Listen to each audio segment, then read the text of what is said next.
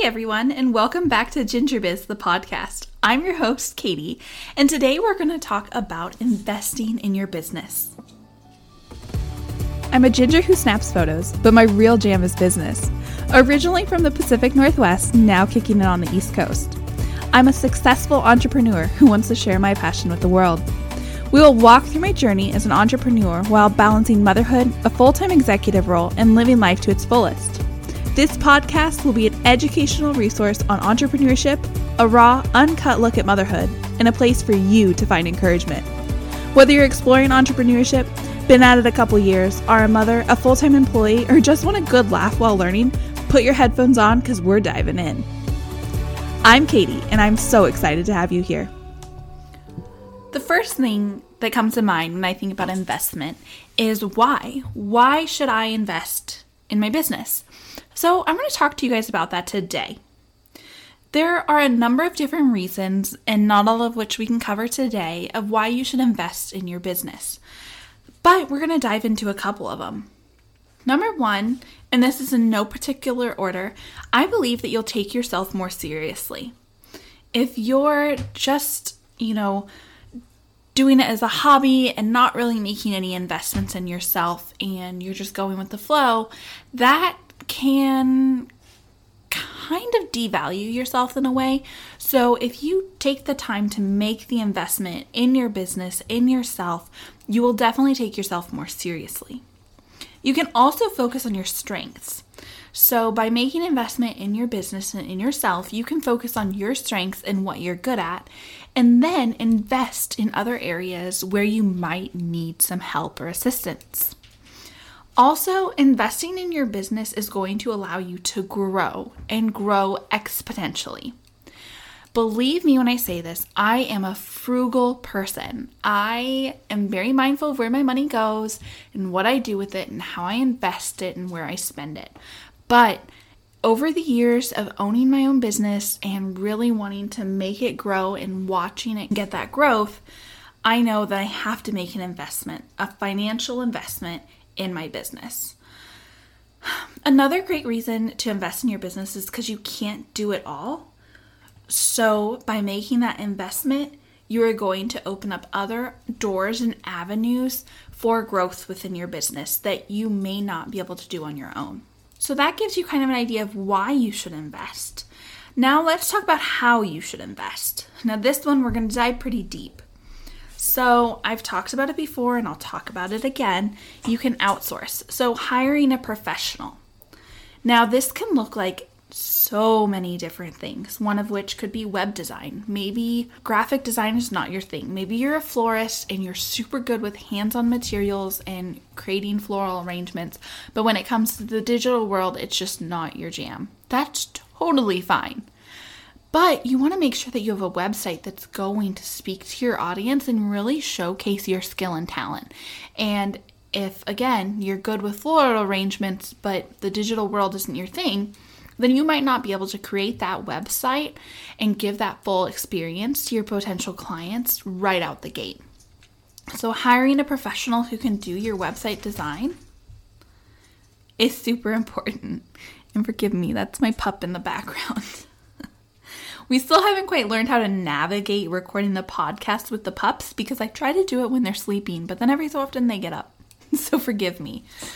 Another thing that you might want to invest in for hiring a professional is marketing. Maybe you don't know how to create a marketing strategy or you don't know where to start. So hiring a professional who can walk you through that and come up with a strategic plan for you would be super, super beneficial for you. You could also go as far as outsourcing your marketing altogether, maybe hiring a virtual assistant firm or someone else who can execute the actual marketing strategy.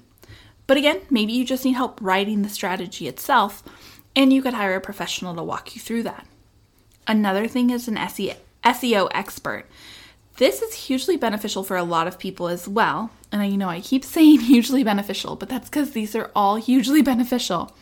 But hiring an SEO expert can really, really boost your rankings on Google so that when someone does search for example, florist in Rockville, you will pop up in the top pages of Google so that you're more likely to be found, more likely to be capturing a bigger audience, which then would lead to more leads and more clients. So an SEO expert can benefit you in that way.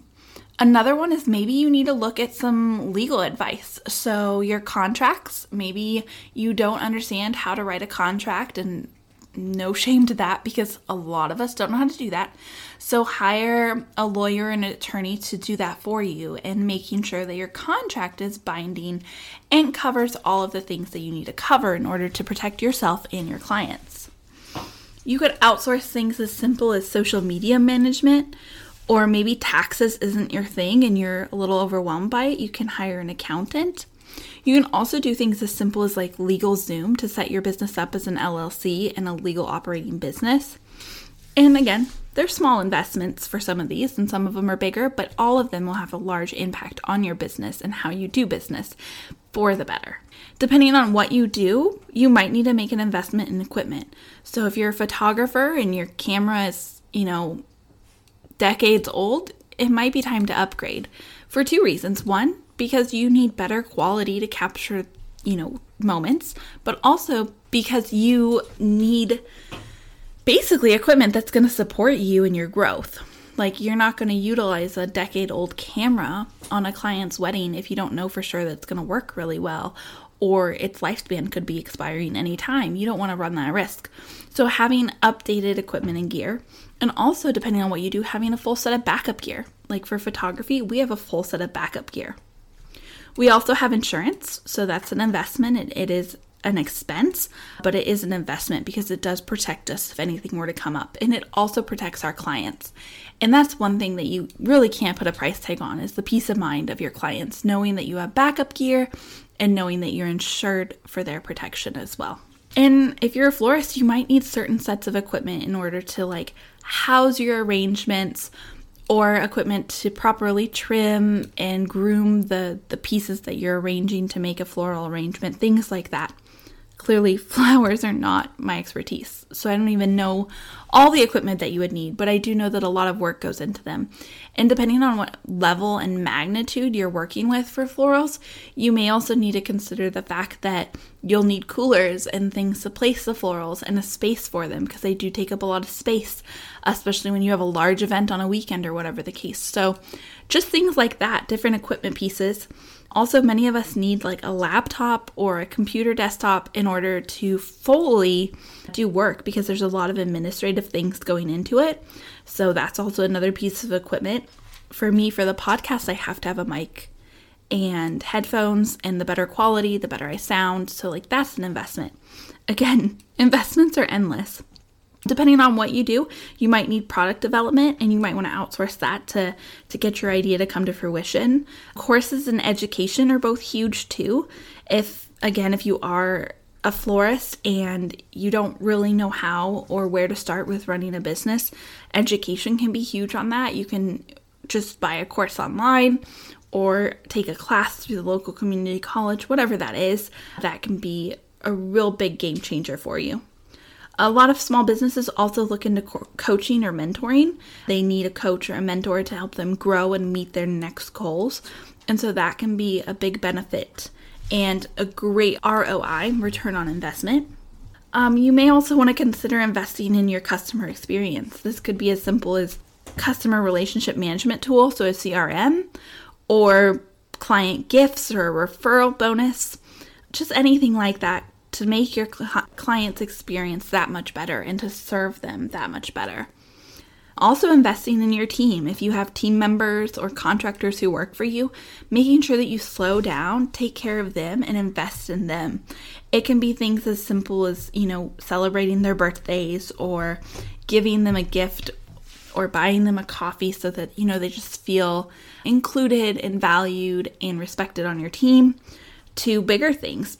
Buying a course for them to get better at what they're doing for you, or, giving them coaching sessions from your coach so that they can grow too. Really, the possibilities of investing in your business are endless. But the reason that you should do it is because you want to grow. There's a reason why they say to get rich, you got to be rich. and why there's a return on investment. Simply because if you don't make the investment, then you're not going to reap the rewards. So just kind of, you got to think about what makes the most sense for you and where you're at. And you don't have to go out and hire a professional for all these today. Maybe you start out by making sure that your contracts are good and binding and you have a solid website. And then maybe after that first year, when you invest in your contracts and your website design, then the following year you invest in marketing. Or maybe marketing and SEO go together and you find someone who can do both for you. It just really depends on where you're at and what makes the most sense to you. But ultimately, I always start with the legal stuff. So making sure that my insurance is intact, my equipment is good, and that my contracts are in place. And then I build off of that. Because there's no way, and this is me personally, maybe you're a lawyer or something for your career job and you're running a business on the side. I can cover website design and marketing, but I'm not going to be able to do accountant stuff, like whatever that means, or cover like the legalities of a contract. So for me, it makes more sense to outsource and invest in those. Meanwhile, for you, if you have that base knowledge or you understand taxes and accounting and that comes easy to you, then it makes more sense for you to focus on those things and maybe outsource that website design. Whatever those investments are, make sure that you're being intentional with them and that you've done your research to ensure that you're doing what makes the most sense at the stage that you are at your business. Well, until next time, guys, keep on diving in.